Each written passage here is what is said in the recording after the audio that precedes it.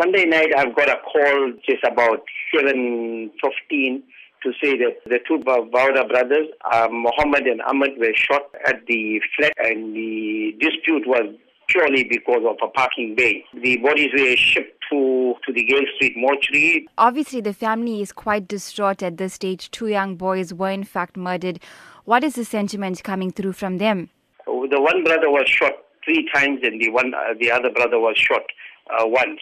And they at the very prime age. One is about 24, and the other one is about 31 years old. One brother is an accountant at the company called Mullah's Motor Space in Brook Street, and the other one is a businessman. He does his own business.